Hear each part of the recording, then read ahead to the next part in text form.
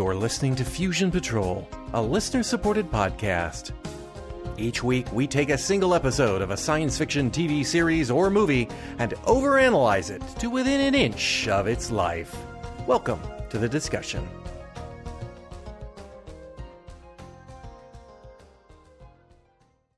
Hello and welcome to another episode of Fusion Patrol. I'm Eugene. And I'm Simon. Tonight, we're going to be looking at something quite special. We're going to be looking at the 1953 Nigel Kneale classic, The Quatermass Experiment. This is available on DVD if you want to watch it. I would highly recommend it to say right off the bat. And I'm going to start with a synopsis. This one's going to be a little different today, and you'll see why in a bit. But this is BBC 1953, Quatermass Experiment. A thriller in 6 parts. Part 1. Contact has been established. The British Experimental Rocket Group and its leader, Professor Bernard Quatermass, are tense. The world's first manned spacecraft, British of course, has gone missing for 57 hours. The scientists can only wait, searching the skies for any kind of a sign of what happened to the missing craft. When contact is reestablished, the craft has been on a wildly elliptical orbit, over 38,000 miles into space, much farther than the near-Earth orbit that was planned. There is no response from the crew, but they are able to return the craft with reasonable success by remote control.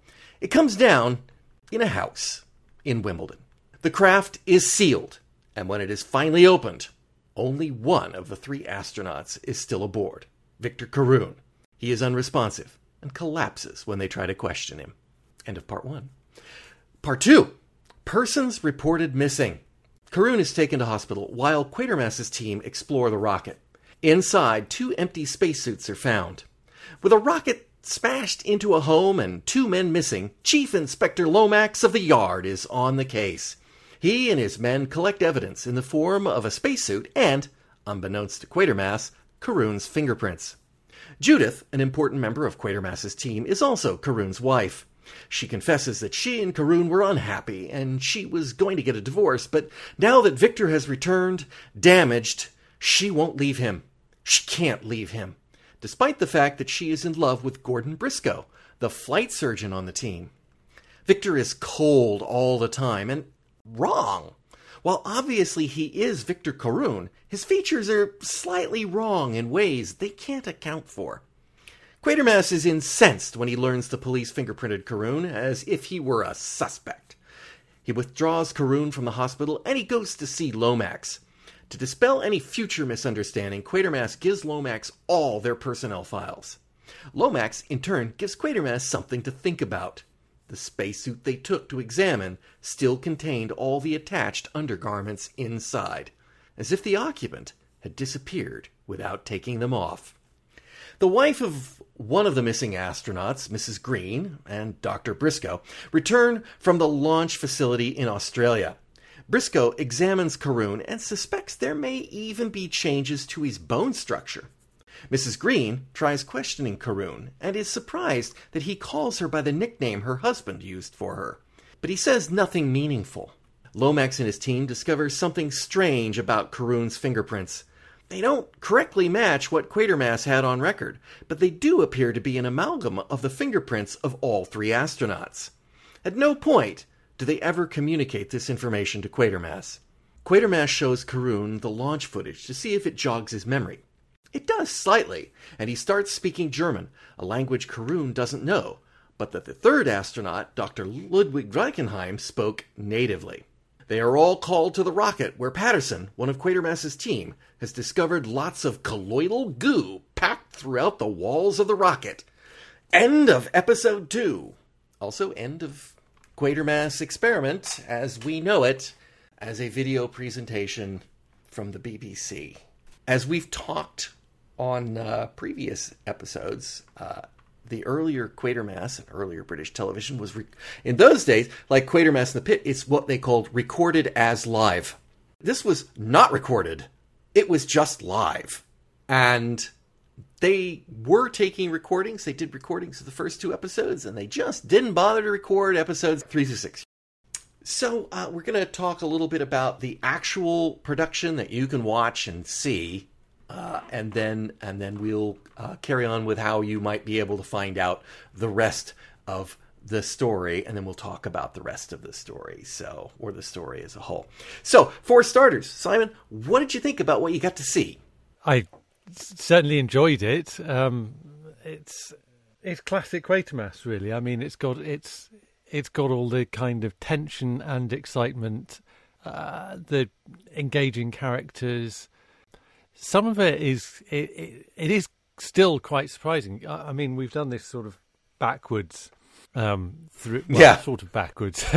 The bit of time hopping through Quatermass and the Pit, Quatermass 2, Quatermass Conclusion, and then back to this.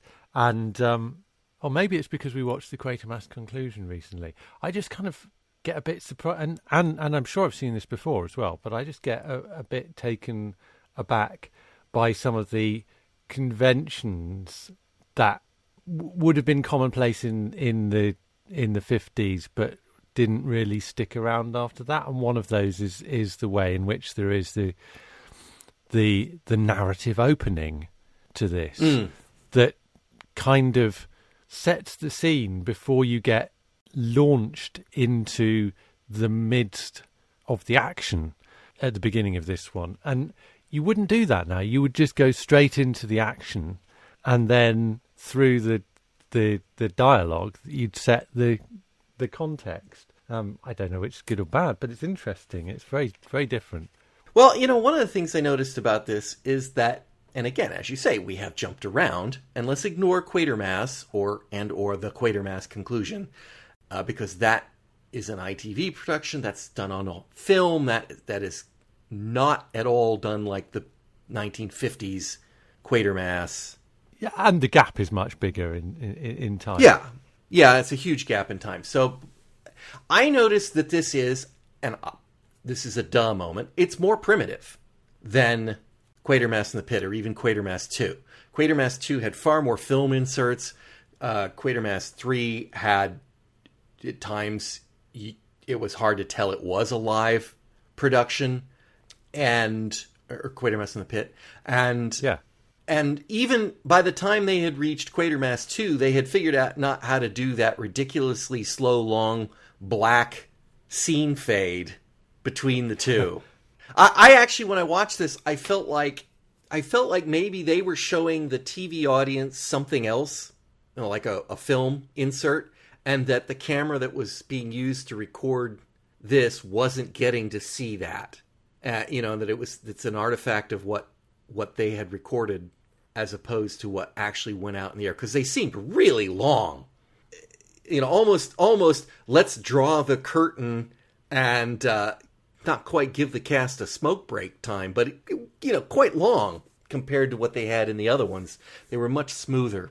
But my understanding is the recording, what they're filming is the actual feed that went out. They are. Yes, I think, yes, it is. It's like, so you look at it, well, obviously the television was different back then, as I say. Yeah. Well, duh. Yeah. But it's like, I agree with you. The kind of sense of location from Quatermass 2 and just the kind of the liveliness of everything, the editing, the staging, everything in Quatermass Experiment. It's so far removed from what in this feels very much like you're on a stage set, essentially. Mm-hmm. That they're creating this rocket control room by having 4 or 5 people sitting on benches behind each other, and the dialogue and everything is and the performances are compelling enough to quite quickly draw you into that, but the first thing you notice is, this is 5 guys on 2 benches, and it doesn't seem like a rocket control center. No, it doesn't. And I will draw attention to the incredible trajectory tracking device that Judith is using, which is a globe with some elliptical plastic strips around it that she moves little markers up and down to do the calculations on. it was just drawing my eye to it. It's like, oh, that's just brilliant. It makes no sense, but it's Does it's it such not a make nice sense? Not really. No, I mean, if they're trying to calculate if those orbits are meant to represent elliptical orbits, then surely they don't have one that corresponds to the orbit that actually happened, which is so far out it went beyond the moon. No, but they're what she's doing is tracking the orbit they were expecting it. I mean, just in terms of as a piece of equipment, because the kind of thing that you expect is for them all to be getting their calculations from slide computers rules or computing machines. Well, no, I mean, yeah, exactly. It's 1953. Yeah. So it just, I was fine with it. I thought it was a good visual metaphor. I don't know how practical or whether it's any basis in reality, but I did kind of think it was just amusing what they were using to represent something that completely alien to the way we would look at it, which would be computers or even guys that slide rules. Yeah. But I mean, I would be interested in what, if there had been a rocket launch in 1953, what would that control room have looked like? Because some of those things felt to me like quite effective ways of drawing your attention from the fact that it was just 5 people on 2 benches, and the link up, the audio link up to the control room in Australia to give it more of that kind of there being this global, coordinated, bigger virtual team than what you're actually seeing in the room. I kind of think those things did help a bit, because one aspect of what they must have been dealing with here is the fact that you would actually expect there to be a hell of a lot of people working on this, and yet they were on a TV budget that they couldn't show a bunch of people or even a big room with a load of extras. This feels to me like, those plucky British.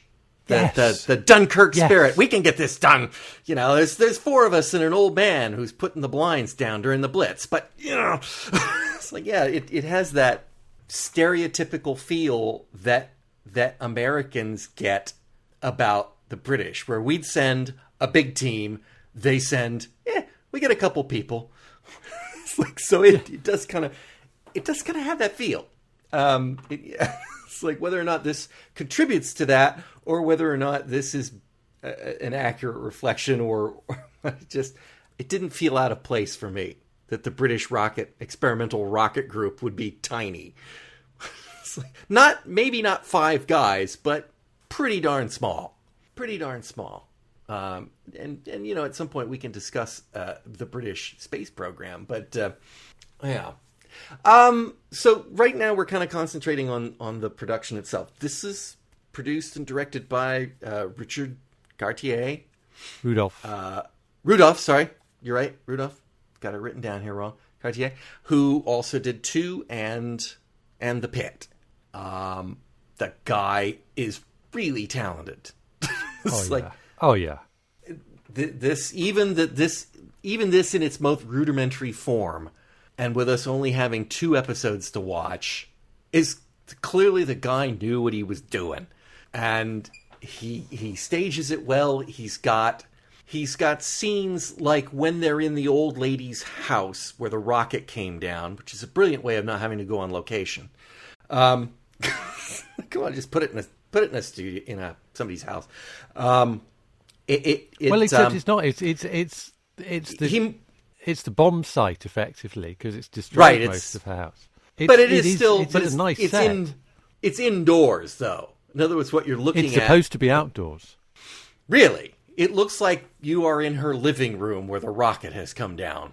But okay, so maybe it didn't work as well as I thought. There is no roof, no, there's no roof anymore. I agree. You're in amongst the rubble. I agree, but in other words, there's enough walls around it that you're not trying to portray a field or chimneys and smokestacks in the distance of London or whatnot. You just So it's it works well. But what I was getting at is, he's got a relatively small set there, and he's got the press and the police and Quatermass's team and the Rockets and the bystanders. And they all kind of move in and out of that set. They're all still there, but they all get blocked away in such a way that you can concentrate on the characters that you need to concentrate on. And then they kind of move off. It's like, it's in a stage production, it would be like if two people walked on, gave their bit and walked off, but they're not quite doing that here.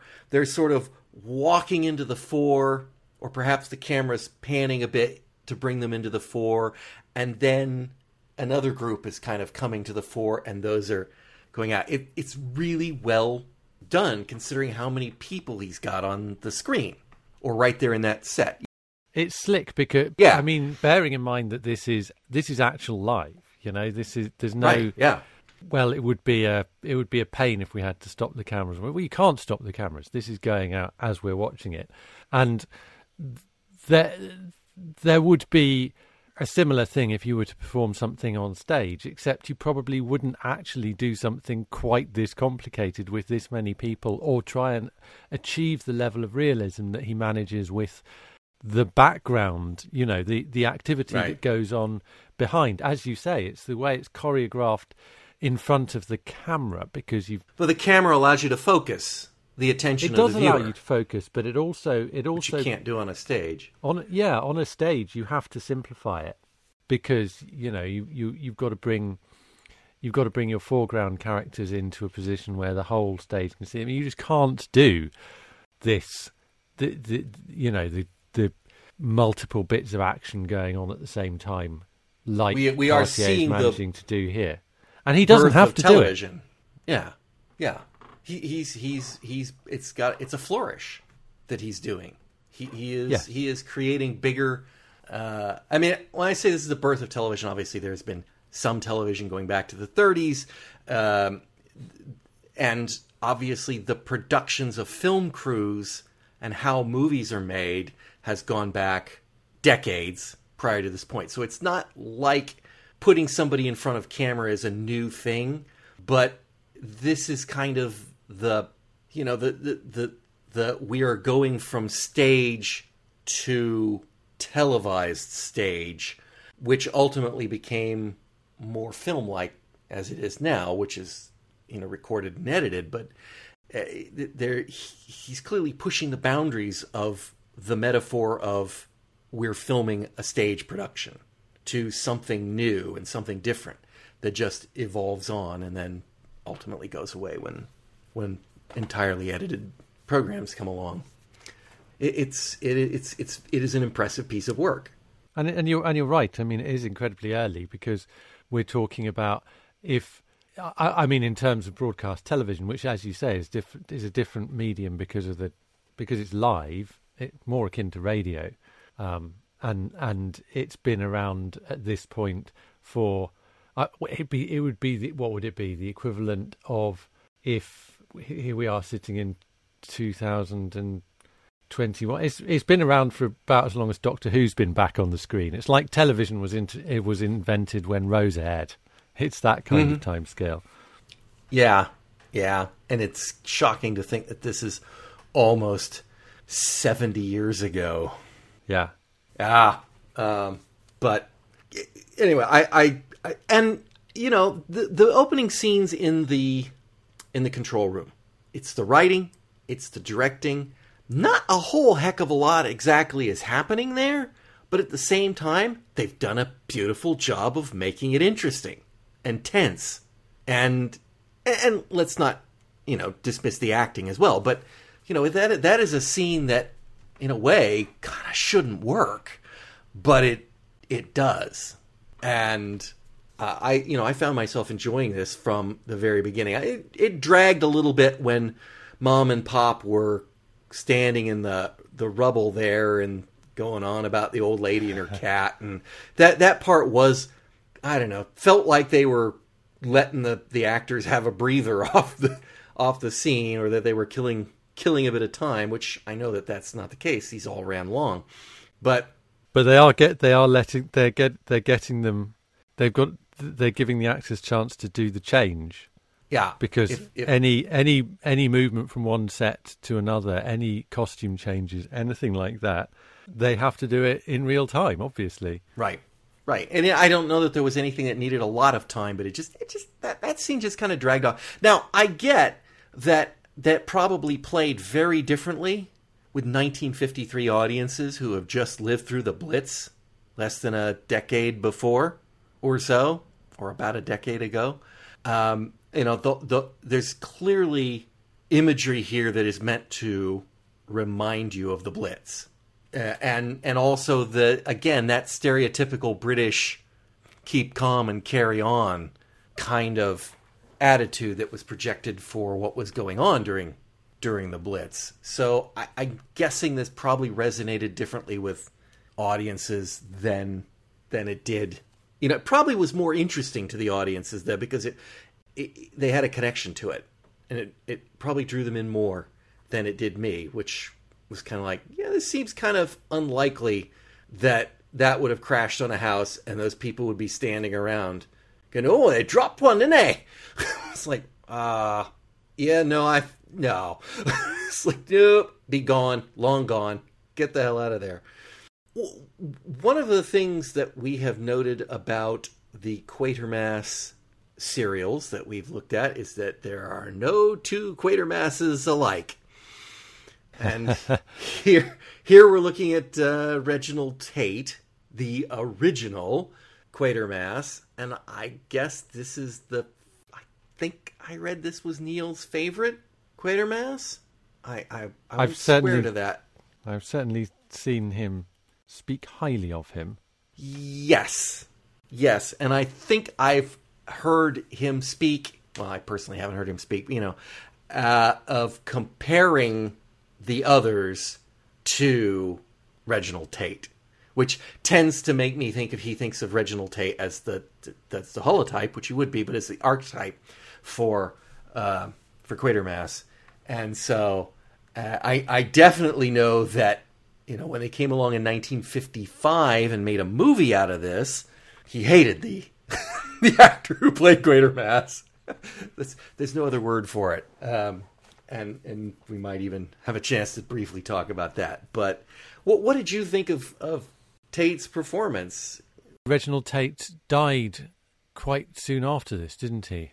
Don't know exactly when, but I think he was definitely not available through death for Quatermass in the Pit. I'm not sure about Quatermass 2.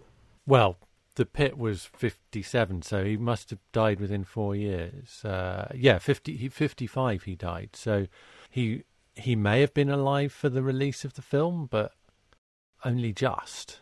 Yeah, and they weren't going to hire him for the film.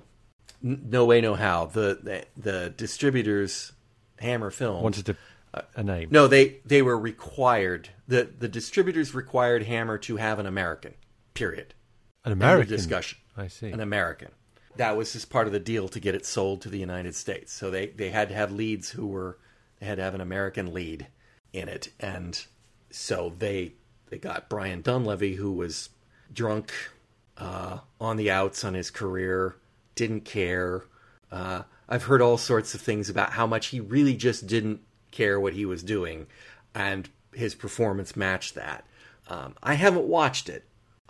I thought about watching it before we did this podcast, but I ultimately rejected the idea of watching any of the newer Quatermass stuff until after done the proper Quatermass. Although I have seen all of it. You've seen it in the past, you just haven't rewatched it recently. 40 years ago. Oh, okay, quite a long time in the past. Really long time ago, yeah. I'm pretty sure I've never seen it. I've seen the 2005. I have certainly seen the 2005 version, and in 2005, this was very familiar. So I've definitely seen maybe episode 2 of this in the past. I liked Reginald Tate in this. I wouldn't necessarily. I mean, if I had been Neil in 1953, I would probably have been very pleased with the performance. Looking back on it now and ranking my Quatermasses, I mean, for me, it's still Andre Morel. I think he is absolutely terrific. And the Pit, right? Yeah. In And the Pit. I probably think I prefer John Mills to Reginald Tate. I think it's difficult because we've only got 2 episodes of Tate, and that's to the go problem. on. That's the problem. I don't think Quatermass is very interesting in these first 2 episodes. Exactly, and you know the two episodes. That's I guess equivalent to 1 episode of Quatermass or 1/4 of Quatermass. And Mills gets some much more interesting stuff to do in that, you know, just that opening episode. Tate is, you know, he's competent. That's all I can say. He's competent, but also he conveys the excitement. He's reasonably commanding. He's inquisitive. There's a bit of, you know, it's that balance between being, I don't want to say bluster, but it's the worry because he's in a tense situation, and being someone who has the confidence to command the situation he's in, because kind of one of the things about Quatermass is this kind of, I don't want to describe him as a visionary, but he is able to see almost intuitively, actually almost supernaturally, what is going on before anyone else is able to get beyond all of the kind of quite rational assumptions that they are making about the situation. So for me, I did think Andre Morel absolutely nailed that, and it would have been interesting if Morel had played this, because Tate was the second choice. Yeah. Well, okay. Do you have anything else about the actual production version of it? Any other actors or anything? Okay. No, I think that we've. Well, no, I will say one thing actually while we're on actors, because there is a character in this story who does appear in the first 2 episodes, who we are familiar with because we have watched Quatermass and the Pit. Beyond Quatermass himself, there aren't that many returning characters, are there? No, just Fullalove, right? James Fullalove, yeah, exactly. We know what a fantastically ridiculous name, but okay. Yeah, exactly. So the Marshal from the Mutants, indeed, and from Room Without a View and other Avengers episodes. So a familiar face in Paul Whitson-Jones, as seems to be the tradition in Quatermass. Not the actor who played it in Quatermass and the Pit, right? But I really, really liked him in this. I liked the kind of the opening scene. I mean, it's both the character who I enjoyed in Quatermass and the Pit. I like the way Neil is writing him again as being slightly quicker and more able to grasp what's going on than necessarily those people around him. And so that scene with his editor where he surprises the editor by taking the story, I really, really enjoyed that. And I did think Paul Whitson-Jones was absolutely superb in this. And one of my regrets about the missing episodes is the fact that we don't get to see more of him in this role. Yeah, I agree. I think he was, and the character is more interesting as he goes on. Okay, so I'll just say, if I didn't get this part out, they were originally thinking of selling this overseas, and that's why they started recording the episodes in the very primitive way that they did. And 2 episodes in, despite the fact that the show was getting really, really excellent ratings, they just said, let's not bother. And so it is not like Doctor Who, where the episodes have been wiped. They were never recorded. And, you know, obviously in 1953, nobody was at home with a VCR.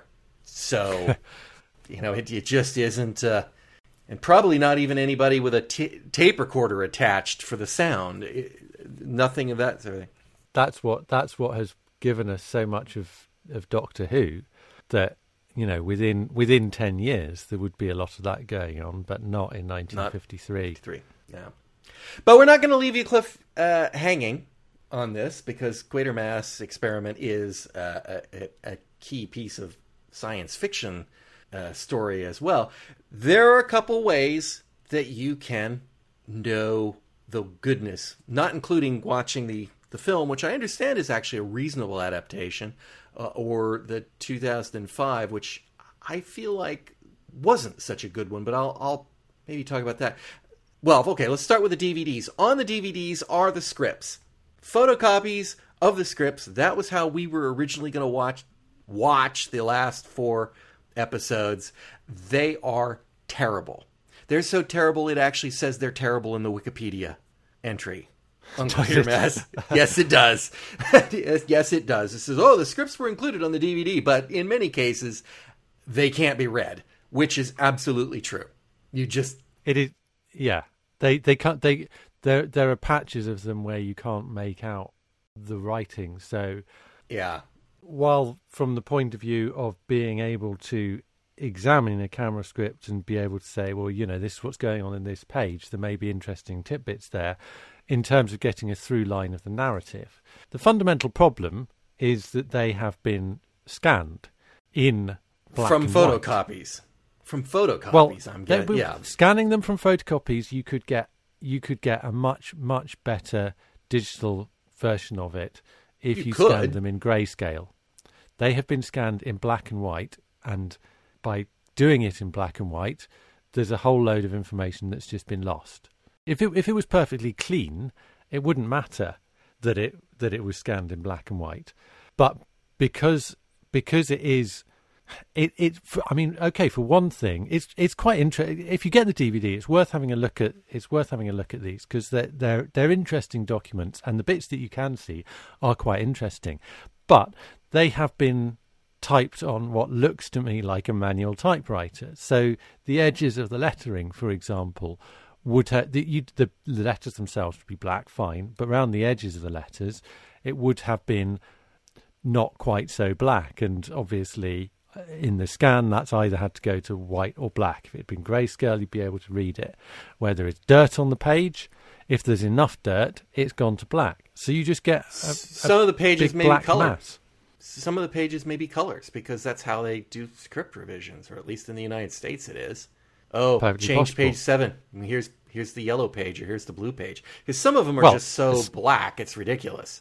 A scan in color would have been even better, but I cannot understand why someone went to the trouble of doing this but didn't use grayscale. It's well, that would imply that the document still exists somewhere in paper form and could perhaps be scanned again. And I kind of think the source material was already shot, but it doesn't matter. You can't really read it if you want to try to enjoy the story. But luckily, in about, I think it was 59, Nigel Kneale put Quatermass Experiment in book form.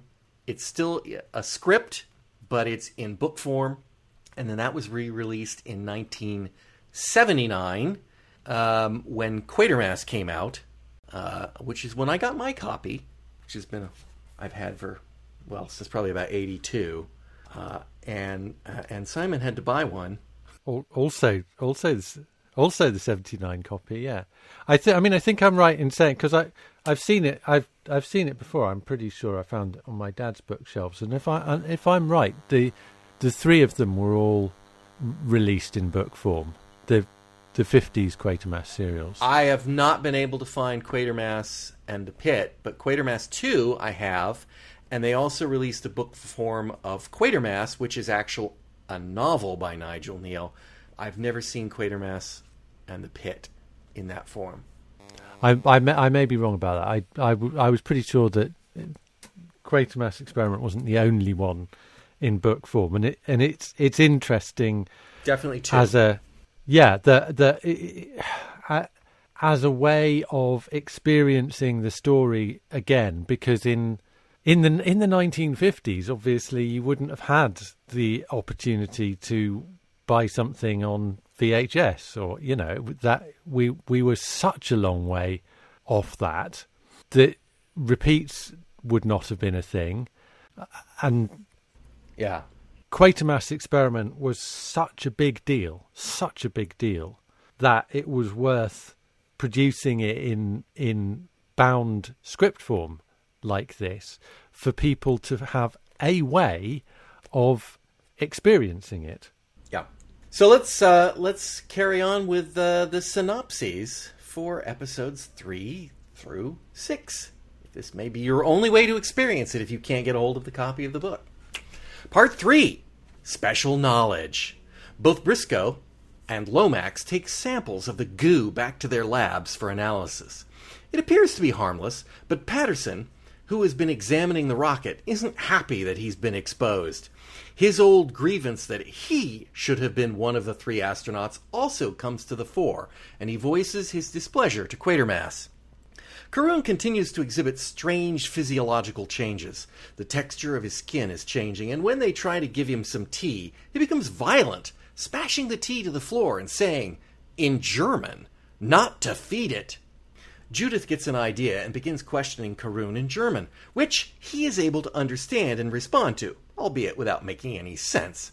She begins to realize, as Quatermass has, that they're all in there, all 3 in one person.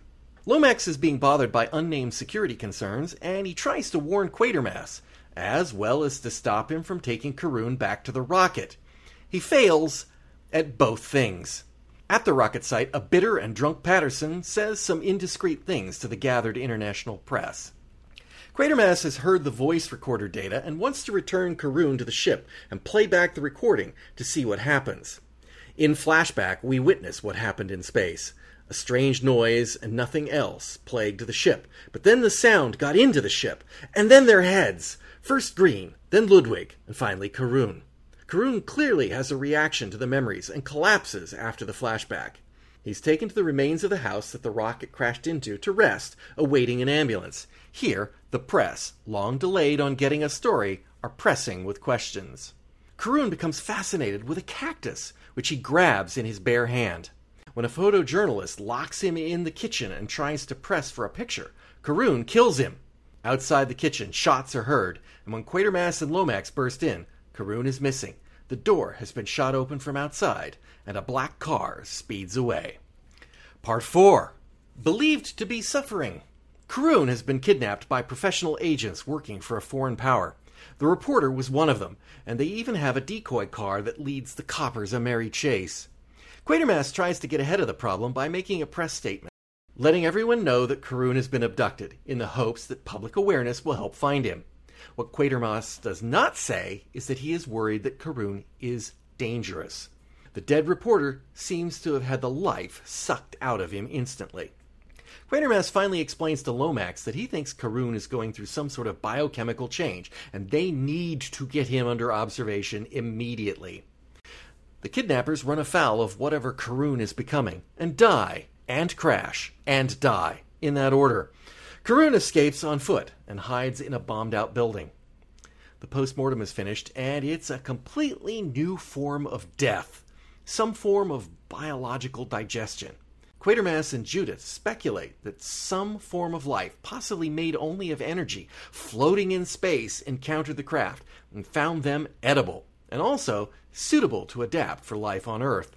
Lomax is having difficulty believing all of this. Meanwhile, Patterson is trying to give reporter James Fullalove a hard-hitting, full-on hatchet piece on his perceived grievances with the way Quatermass has run this project, and most importantly, how he botched the astronaut selection process. Fullalove sees right through this and has no time for his nonsense. Fullalove has a nose for news, and he's figured out Carroon is somehow dangerous. And that's the story he's latched onto. A boy finds Carroon and, guessing that he's hiding, takes him to see a movie. Carroon leaves mid-movie, but the boy is caught and tells the authorities that it was the missing astronaut. The search is back on. Carroon finds his way to a chemist, and when the chemist looks at his arm, it's a monstrosity. He faints. Part 5. An unidentified species. In the chemist shop, Carroon assembles a concoction of chemicals and drinks it. Quatermass is questioning the boy who took Carroon to the movies. He's not much help, but they conclude it was probably Carroon. In the lab, Briscoe is trying to determine if the chemical digestion process might have led to the substance found in the spaceship. Patterson comes in. He's quitting. He's had enough of this fantasy nonsense that Quatermass has fallen into. He seems genuinely disturbed at entertaining the idea that something in space caused the problems. Later, when the police have learned of the chemist shop incident, they learn that Carroon may have created a substance in an effort to kill himself. Briscoe is not so sure. He thinks it might be a catalyst to complete a biochemical change. Carroon wouldn't have that technical knowledge, but Green would have. Carroon is nowhere to be found at the chemist's, and an extensive search for his body is underway. Fullalove is there, and he, unlike the other reporters, has figured out a lot of the story. Quatermass takes him into his confidence over Lomax's objections on the condition that he not publish at this time. Carroon is not dead, and we see him further transformed that night on Duck Island, St. James Park. The next morning, Patterson's article is published in another paper, blaming Quatermass for the failure because he picked the wrong astronauts. This bothers Team Quatermass, but that's quickly forgotten when news of many dead ducks on Duck Island come through. Yes, they've been digested by the thing that was once Carroon. Living samples are found, and Briscoe takes one for analysis. Lomax has a lot of crowd control to deal with during the day because of various events in the area, and he has one report from a drunk about something big and mossy that was climbing walls in the area. Briscoe and Quatermass are able to make their specimen grow, and it starts to form sporangia. The creature might be preparing to reproduce via spores. A tip about some crumbling stonework leads Lomax to Westminster Abbey, where the BBC is doing a live architectural broadcast. He tries to stop the broadcast, but nobody stops the BBC until their cameras discover a huge, growing, moving thing inside the Abbey above Poets' Corner. Part 6. State of Emergency. Lomax evacuates the BBC crew in the Abbey, but not before live video of the thing is broadcast to the British public. As Lomax's people block off the Abbey, the curious public begin to gather in the streets. In the lab, Briscoe and Quatermass have discovered the worst possible news. They have brought their specimen to the point where it releases spores. All organic matter, molds, algae, plants, and animals succumb and are absorbed to it within minutes. If the thing in the Abbey releases spores, indigenous life on Earth will end. They successfully destroy the specimen by burning it, and hope to recreate that success with the thing in the Abbey. The crowd is, at first, nothing more than curious, but eventually people listening to officials overhear the name Quatermass, whose name is much in the news lately, and suddenly they begin to realize the thing is a space monster, and panic begins. Lomax has managed to get the powers that be to send in the military, at Quatermass's recommendation, with lots and lots of flamethrowers. They believe they have less than 30 minutes, and Quatermass's supposition is that they will need to burn the entire thing, which is growing enormous, all at once to prevent parts of it from sporing as soon as it is attacked, or it may go on the offensive, preventing success. Quatermass feels the only honest thing to do is to inform the worldwide public via live TV of what has happened and tell them that, should this fail, they will all die in a matter of days. His hubris led to this, and he asks for their forgiveness. Patterson arrives. He's been denying the possibility all along, but now he's had to come see it for himself. He's wronged and slandered Quatermass. When Quatermass and the military realize they didn't have any troops in the crypt underneath the Abbey, Quatermass fears that will be an out, allowing the thing to survive. Patterson, who was trained to use flamethrowers in Burma, volunteers and heads to the crypt. Over the portable radio, Patterson reports that he can hear the thing in the crypt, just before it kills him. Quatermass realizes it's already dug its way underground, and the attack cannot succeed. The end of the world is assured. Fullalove is there and laments the story he cannot publish, and waxes about the 3 astronauts who were pressed into service against their own world. This strikes a note with Quatermass, who slips into the Abbey and addresses the thing directly. Or more specifically, he addresses the 3 men still inside of it. Now is the time to fight back. Judith, outside, realizes what Quatermass is trying. The recording of the flight and the sound it made spurred Carroon's memories back in the lab. Perhaps they can do the same now. They play back the tape to augment Quatermass's entreaties. It works. The thing starts howling out the same sound, and then it dies. The world has been saved. A very weary Quatermass emerges and, I'm certain, is very relieved that he'll never have to save the world from an alien invasion again. The end. All right. Now we can talk about the story. Indeed. And this is presumably the point where you usually say something rude and unjustified about Mary Shelley. Yes, it is. Perhaps I wasn't going to save it for the first moment, but yes, we definitely, towards the end of this, get the, I'm a scientist and my quest for it led to this disaster and I'm so sorry. Whoops. But, and this is the part that I was alluding to earlier, this is what we needed to see Reginald Tate doing.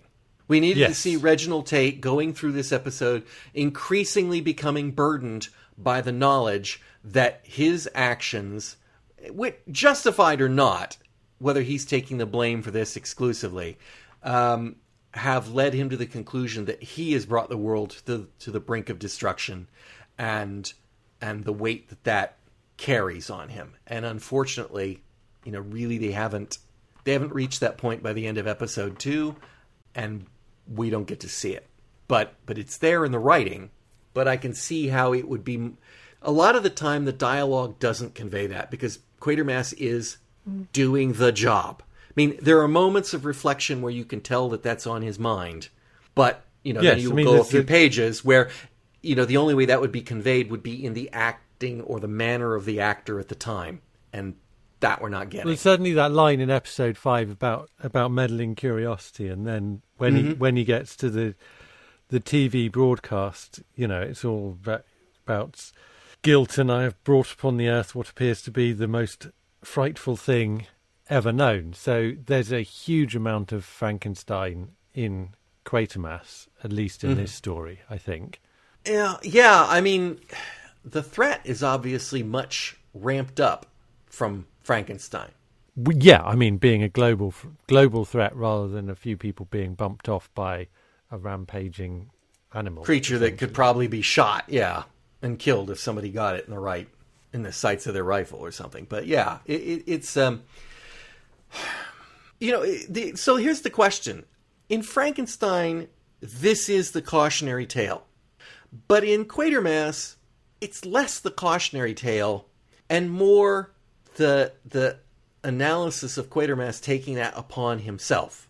In other words, he is a post-Frankenstein world. He is automatically predisposed to, oh yeah, science, I did it again, kind of thing. So it's more about conveying to the audience what Quatermass is lamenting than it is saying science shouldn't go out and do things like this. I don't think I get the impression that it's I'm not sure I agree. I mean, I think the difference, as you say, is a lot of it is to do with the monster itself. In the kind of, well, the scale of it, that certainly adds to the drama, and the fact that it involves space rockets, which is kind of automatically more exciting. But Quatermass is the Frankenstein character who brings this about. What he describes as his meddling curiosity, that gives rise to the question of all the way through this. Patterson is saying Quatermass should not have been the one to do this because he did it wrong. We should have done this differently. Yeah, but Patterson's in a somewhat non-specific way. Grouse, his gripe is, I mean, it's not just subtext there. It's, I should have been one of the astronauts. You picked the wrong astronauts. He's not. Yes. Everything else is, it's all about his sour grapes that he's not being an astronaut. And now he's justifying that it's all gone wrong because you picked the wrong. If you'd gotten the right guy, I'd have handled this and we'd have been hunky-dory. There'd have been no problem. And then he goes through that sort of weird bit about how, Quatermass is just basically off on a fantasy now. Don't try to figure out some sort of space alien or some nonsense. That's just science fiction BS. This is about you screwing up, buddy, and not putting me on that rocket. And in a way, it's almost like Patterson is the character who is putting science as a religion. This is the facts, and there are no space aliens, and this is nonsense, and I'm not going to believe what I see. I'm not going to believe the evidence because it contradicts my preconceived notion of what happens in space. Well, I think what he's saying is the evidence is insufficient, because I think what we get is a character in Quatermass who, as I kind of alluded to, I see as being super intuitive. It's like he makes deductive leaps that go beyond the information that is available to him, but which happen to be right in the course of the story. So what we get in Patterson is someone who is both presenting the very rational position of this is not an explanation of what has of what has occurred here, because it's just ludicrous. But we also get that coming back to the point of the analysis of the problem here being the way in which this was done. And the Patterson character arc is about him actually being shown to be in the wrong. So it's not what Neil is certainly arguing is not actually that what happened here was that the Quatermass experiment was mishandled, that if it had been the Patterson experiment it would have gone right. I think that is comprehensively rejected, insofar as Patterson gets to be the one who goes through the self-sacrifice in order to be redeemed in taking the flamethrower down into the crypt. Yeah. So that brings us back to actually the argument that Quatermass puts, which is meddling curiosity when it comes down to it. He's wrong. He's exploring is not meddling curiosity. I'm sorry. I will not accept that position. There is no kind of logical escape within the story from the fact that Quatermass's actions have indeed brought this upon the world, so brought the world to near destruction. And if Quatermass had not done them, then they would not be in that predicament. Well, but the point is that Neil is then using Quatermass as a symbol for mankind's curiosity. He represents not just the one man who did it, but all of the people who might have done it out of curiosity. It is not human to deny curiosity. So we can make the case, and I don't disagree, that it is the actions of the Quatermass experiment, or the fact that they conducted the experiment, that led to them encountering something that we had absolutely no way of detecting or understanding, and that came back to us in the same way that you go to Africa and you bring back malaria, or take smallpox with you when you go. Those things do happen. Can Quatermass can, as a human being, feel responsibility for that? But is he to blame for that? Or is that accidents happen, and sometimes you cannot avoid accidents happening, and people will always take blame for accidents? Well, some people will obviously avoid it, but in other words, it is also in our nature that if you were driving down in a car and a child leapt in front of your car and you killed that child, you would feel guilty about it, even if it was 100% that child's fault, or even the parent of the child flinging the child out in front of your car. You would take blame for it. That's part of human nature. This is one of the things that Neil does so well, is that he writes people that behave perhaps not necessarily logically, but he writes people in a way who behave as people do. But I don't see this as a cautionary tale, as a metaphor. And Neil himself has never said, he's gone out of his way to say this is not science fiction. And I like science fiction. Science fiction is not, that's all I care about, is writing a drama with people in it. And he is trying to talk about the people in this more than, the threat makes it exciting, but it not in the way that Frankenstein is meant to be a anti-science, anti-progress, anti-experimental polemic. Which I don't think. I don't think Frankenstein is meant to be those things, and I don't think that it. I don't think that whether or not it is science fiction, and it is science fiction. I mean, that probably is a hill I'm prepared to die on, but that doesn't. I think he's wrong. It's science fiction. Yeah. I agree, but if I conceded that point, I don't think that would necessarily mean that he can't tell a story that is about the ethics of doing science, because that doesn't require the fictional element. I mean, obviously it's a fictional story, but it doesn't require the science itself to be fictional at the point the story is being told. So I think there is a sense in. I mean, I don't think there's any denying how closely Quatermass's trajectory in this story maps Victor Frankenstein's in Mary Shelley's. The only difference that I can see in it is the way in which Quatermass gets to be a more effective part of the resolution. Yeah, I want to draw one thing out. Quatermass as Frankenstein does not manifest in 2, 3, and 4. Well, but that's partly because he survives, right? I mean, we wouldn't have had a sequel if right. But in other words, in 2, he didn't bring the aliens to Earth; he discovered them. In 3, he didn't bring the aliens to Earth; he discovered them. In 4, he didn't bring the aliens to Earth; he discovered them. Yeah. So there's no the guilt of the man there. Yeah.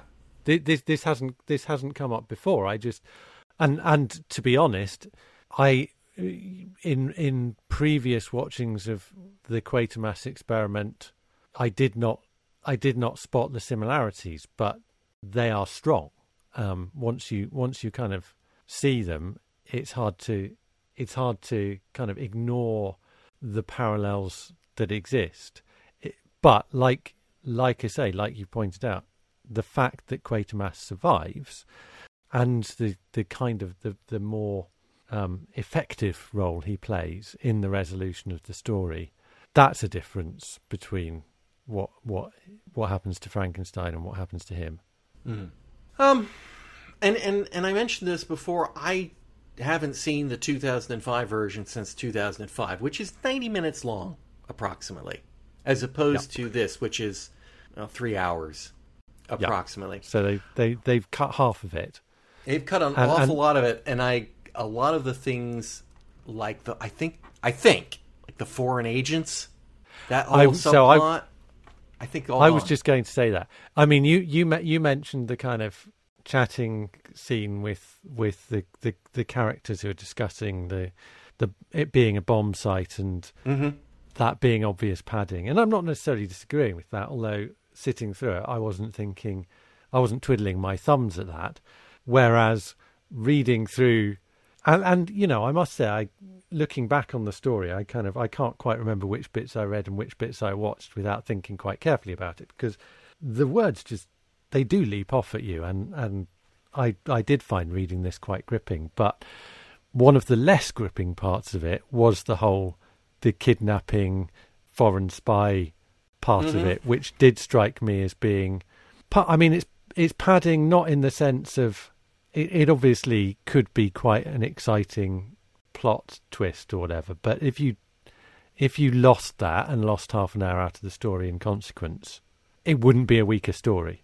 I'm really wondering how in the 2005 version, or even in the 1955 version, how they got Carroon out of their hands, and how did he escape into the wild? Well, I mean, he could just escape, couldn't he? I mean, it's there possible, are hundreds of ways you could do it. I'm just curious how it is. I am going to go watch the Quatermass Experiment, or The Creeping Unknown, as it's known in the United States, after this. I may even watch it tomorrow. But I want to see that. I want to see that film through, and I want to watch the 2005 version again, just now to compare. But one of the things about the foreign agent story and they talk it up elsewhere, the press earlier, is the notion that these guys, the first men to go up, and they're supposed to just circle the Earth twice. And in that time, apparently foreign agents think it's so important that there's something they might see that we need to kidnap them to get that information. because remember, there's a question of whether or not Karun or the Quatermass team were actually working as spies for the British government and looking at things as they flew over. Well, that's a fair point, isn't it? Isn't the whole thing about satellites? Yes. No, I'm not saying that it isn't a thing. It's just I think it's kind of unrealistic to think that far-sighted. If you're sticking your eyes out the porthole as you're going around the Earth, oh yeah, look, there's an army installation. You know, that's not happening. Not 1953. You would need telephoto lens and cameras and you know, a little bit more coordinated tracking. They had telephoto lenses. I mean, they did, but I'm thinking that it's of all the things they could be worried about, that guy saw something out the window is pretty slim to me. I think that's overblown and does show a sort of unrealistic thoughts of the time, perhaps, and which would be a reason for them to remove it from the story. Yeah. I mean, I am not interested in defending it as being part of the plot. I didn't necessarily find the fact that there were foreign agents interested in the space mission difficult to believe. What I found slightly difficult to credit was the very kind of amateurish way that it seemed to be contracted to a bunch of basically petty thugs to it got the job done, right? Conduct this kidnapping. I mean, notwithstanding that they captured a monster, right? I mean, there is the part that they didn't clown for, but they had the photographer. They got him in the crowd. They got him located. He sent a signal. They kidnapped the guy cleanly, and if the guy hadn't been a monster, right? No. I think there's an element of the fact that they got away with him.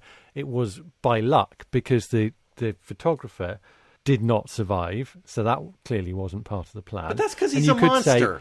You could say that's because he's a monster, but the dialogue that the other guys in the car subsequently have about him clearly indicate that they think he's a complete idiot as well.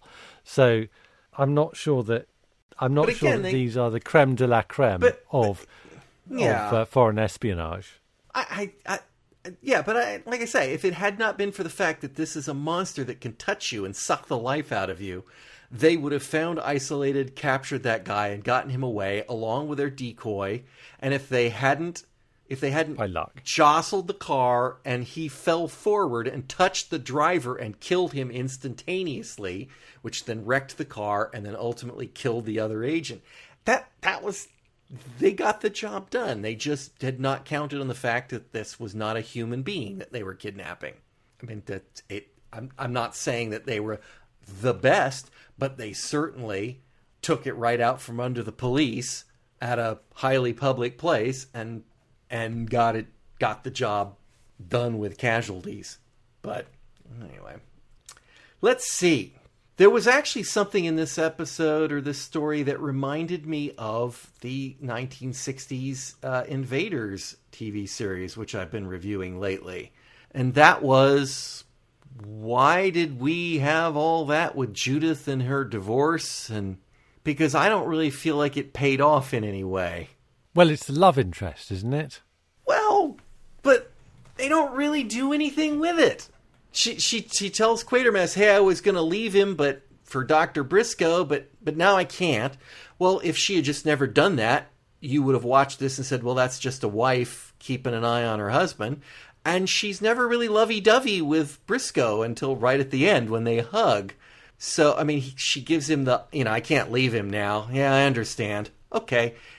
Maybe it's no sex, please, we're British, kind of, and I'm not reading that context, but it just really doesn't go anywhere. Her attitude towards Karun doesn't seem to be, there is that moment where she's sort of conflicted and she says, yeah, I kind of wish if he was going to die, he wouldn't come back at all and it'd be nice and clean. But from that point on, it really doesn't really drive anything. There's no plot complications from it. It's just kind of, and that's what they do in the Invaders. It's the melodrama. They're just, here's some people, here's their real life, and there's alien stuff going on in the background. That's what's kind of going on here. it is. No, because it's not separate from that in a way, because what we're concerned with is the fact that here is someone who appears to be the man that she was married to, and yet he's not. And so it's important. Her reaction to that is much more important, and the fact that Neil then chooses to do something with that is much more complicated than simply the kind of devoted wife, I think adds a lot more interest to that. I'll agree the whole Briscoe Judith thing is less interesting, but then we didn't get to see most of that play out, other than we don't get to see it play out with David Tennant. So right. So I mean, it is. I'll concede that it's perhaps they act differently around each other, but it's not in the script that I can see. One thing that I will give them this, I think I kind of, in a way, when I read through it and they did the flashback to the spacecraft, in a way, I was kind of disappointed that they did that, because I thought we never see in person Victor Carroon. But the first time we see him, he stumbles off that craft. He is the alien. And within very short time, they're noticing, his face is still not quite right. But and this is what I thought was brilliant, we as the audience don't know that. We never saw him before. Therefore, if they say he looks different, okay, obviously they know who he is, who he doesn't look that different, but they didn't have to do anything in special effects. They didn't have to put a slightly bulby nose on him or draw his ears back or, just do something subtly different so that from when you saw him before the ship and afterwards and they say, he just doesn't look right. And you kind of go, yeah, he does kind of look different. We just take it as read and go. And it might have been undermined by the flashback because we would have seen Carroon. They show him on the rocket launch, right, when they show the film, and we actually see that. But the picture's so blurry and so dark and so distant that you couldn't tell. And you could be believable. But I think if they actually restaged what happened inside the spacecraft, you would have noticed that Carroon looked the same. I don't know. But I kind of like them leaving it in the imagination. Or just in the audio. Yeah, no, I agree. I thought it was unnecessary to flash back because we'd got so much of it from the deductions, and yeah, we'd got that little bit of audio which I did think was very, very effective, but everything else came then from their discussion around what they thought had happened and their impressions of it. And I agree to then go back and do the flashback. It's at best it's kind of unnecessary. Yeah. I guess it might be more interesting than watching Carroon sitting in the chair listening to the tape, but I don't know. It's hard to pick on something you can't see. It may have worked beautifully. I don't know. One thing I should say, how quaint. The idea that Britain made it to space first. That's just kind of cute. That's like when your kid says, your little toddler says, I'm gonna race you to the fence, Dad, and win. You're like, yeah, no. It's like, you're not. But okay, that's cute.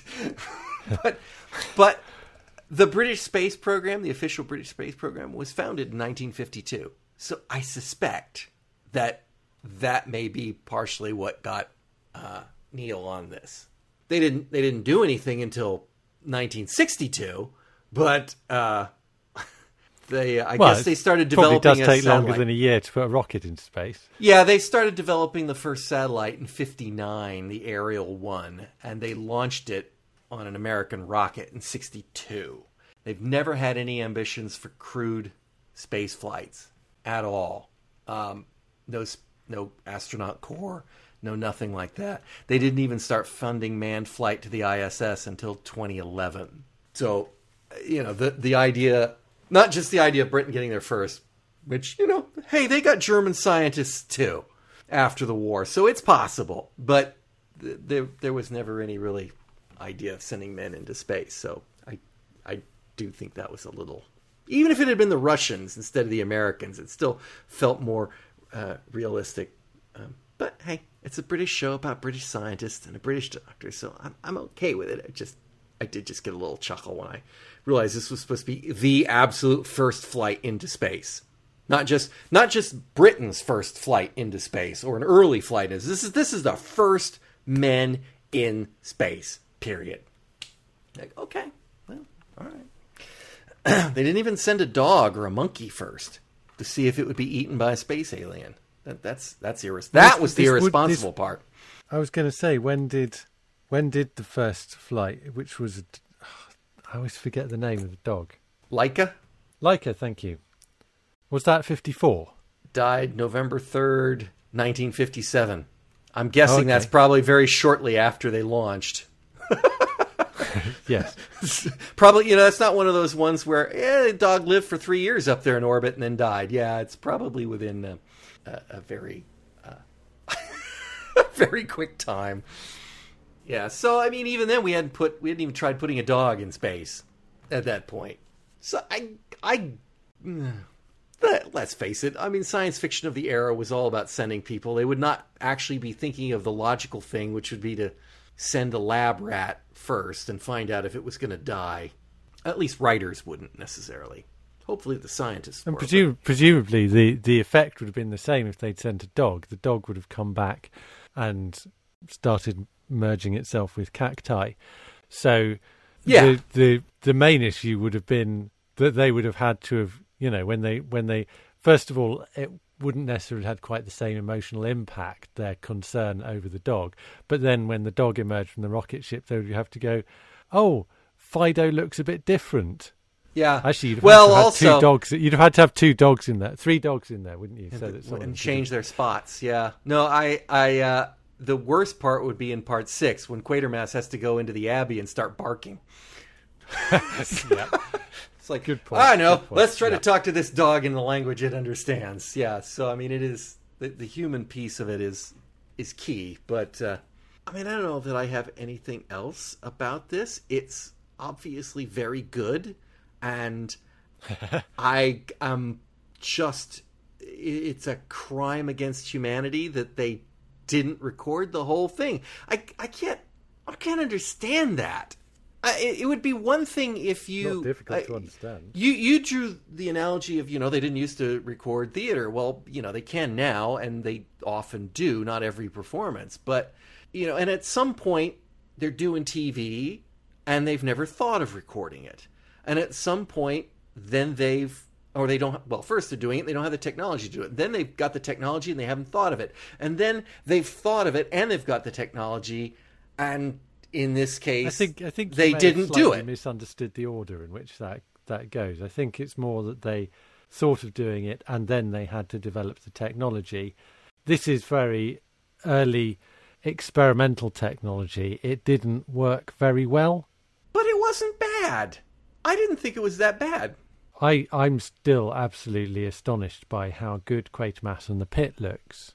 Yeah. And I guess that's kind of what they were aiming for. That's the standard that they expected. Well, this is a long way off that. I mean, to progress that far in 4 years is really quite astonishing. But I in the end, I think what you've got to, although it's hard not to feel a sense of entitlement as a fan in 2021, you're not someone who they were ever thinking about. The creative impetus behind this whole project was to broadcast a live story to an audience on 6 particular nights in 1953, and in that respect it was 100% successful.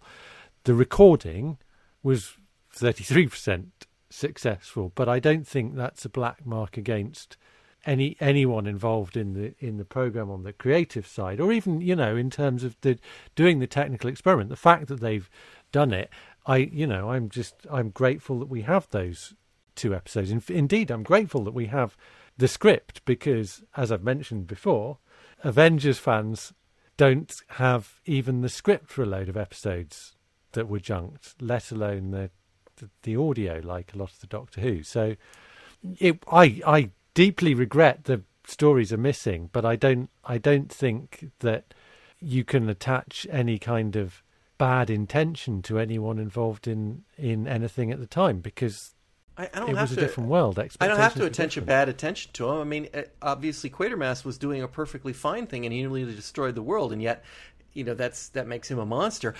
These people were trying to. Well, if you think this is a crime against humanity, they had the intent. They had the intent to sell this overseas. That is why they started recording it. And somehow, somebody sitting somewhere in a conference room after episode 2 said, never mind. That because is they the didn't decision. they didn't think it was good enough to sell. They were going to sell it to Canadians. They'd have watched it. Or There's Australians. a fly lands on the camera in episode 2. I mean it. Yeah. I don't think you can argue that this is great quality reproduction. I think you can definitely make the case that this is extraordinary quality television. And also, they already knew it was doing really it's well. compelling, however badly it is technically presented. But that doesn't necessarily mean that would have been understood at the time. It's very easy to look at this with the benefit of hindsight. I'd love to be a fly on the wall or on the camera when they made that decision. What was? I mean, they already knew that it was doing really well. 3 million viewers. Well, if you want to argue that someone is, if you think someone is culpable for making a decision that has deprived us, then the interesting question to ask is, morally, is there any difference between that decision not to go ahead and record when they felt that the actual recording quality wasn't up to it, or the decision when they considered remounting the last 2/3 of the story, possibly in a slightly condensed form, and filming that so that they would be able to combine it with the 2 episodes that they had in order to do a repeat. And they decided not to. But should they have? Was there a moral obligation on them to do that? I think it's interesting that they would consider doing the last 4 episodes remounting instead of remounting all 4. All 6, you mean? Or 6, yeah. Sorry. Well, and the other question to me is, had they recorded any other shows prior to this?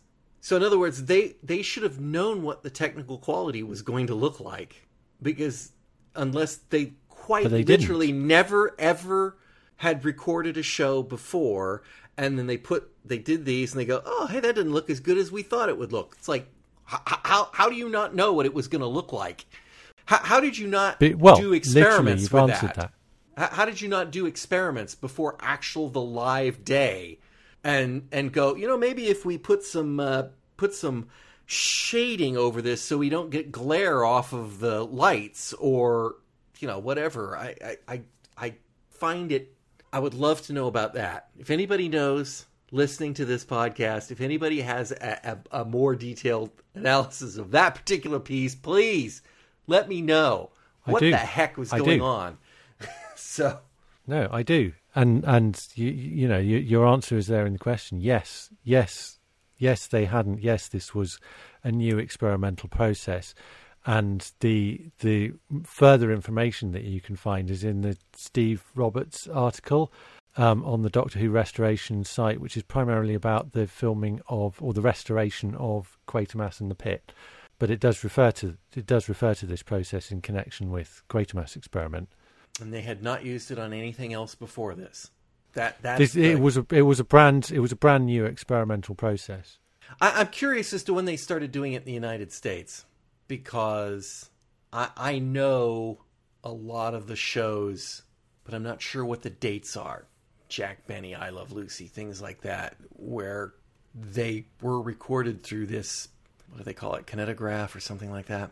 Don't quote me on that one, but basically recording a camera recording a camera of the show. But anyway, I guess it doesn't really matter. Quatermass experiment. I don't have anything else on it. I was interested in the fact there was a 3D cinema in it. Again, I suspect it's something that's probably cut out of the 2005 version, Oh, yeah. but very much of its time. Well, although actually, I guess, there has been a recent revival of spectacles for watching 3D television, but you get a sense from the script that this was actually quite a big deal, and you see the screen as it's shown, what it looks like without glasses and what it looks like with glasses, and that would have been really interesting. Do you think we actually got to see that? Yeah, it's described in the script. Yeah. So you get alternate shots between what you would see wearing the glasses and what you would see I not thought they were wearing the glasses. describing how the woman was reacting to seeing it with, but yeah, maybe that would be interesting to find out. I more interested in the fact that bit of script is, of course, Neil making his point about how he doesn't write science fiction, and that's the kind of crap he doesn't write. I mean, it's you mean satirical. A bit like yeah. What's that episode of Beasts where it's about the rubber suit monster guy? Oh yeah. Dummy. Yeah, exactly. Yeah. That it's that kind of dialogue again when they put it up there. It's like, oh yeah, that's bad. Yeah, I guess that's that is the point. Interesting because he's showing all the kind of special effects. I was wondering if there was some kind of metaphor going on about about seeing it through the glasses and not seeing it through the glasses, and making sense of it and not making sense of it, but I haven't quite fully managed to unpack that in my brain as yet.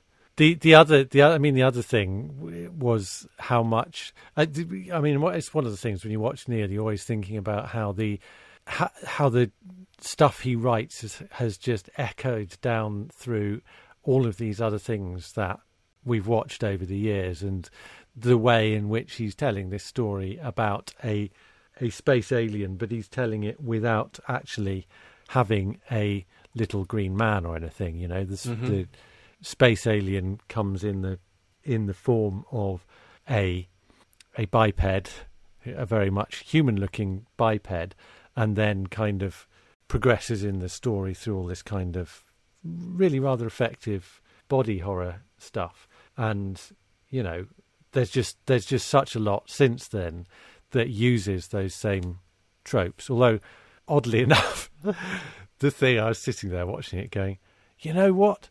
It's Meglos that owes the most to this one, isn't it? That's probably an homage. Because it was that scene. It was the scene with the cactus where he grabs the cactus, and I was thinking, aha, that's where they got it from. It's quite possible. It's quite possible that was in their mind. I mean, I've heard that a lot of writers for Doctor Who have seen Quatermass, been influenced by it over the years. So, sure. Yeah.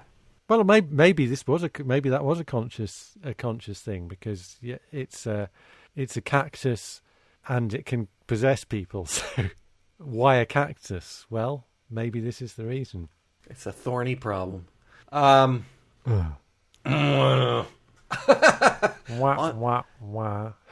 that, I'm going to leave it there. Simon, thank you for joining me. It's a pleasure, as always. And listeners, I hope you'll join us all again next time on Fusion Patrol. We hope you've enjoyed listening to Fusion Patrol, a listener-supported podcast. There are over 500 previous episodes available at FusionPatrol.com.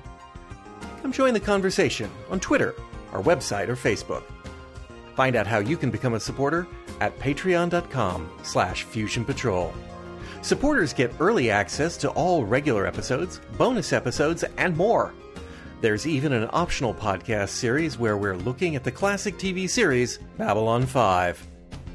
Our music is Fight the Future by Amber Wolf. This has been a Lone Locust production. On the next episode of Fusion Patrol, we'll be looking at 2 episodes of the Japanese TV series Ultra Q. First is Goro and Goro, story of a giant ape and his pet man. And the second, A Present from Mars, where An Earth space probe to Mars comes back with a present on board. Come join the conversation on Fusion Patrol.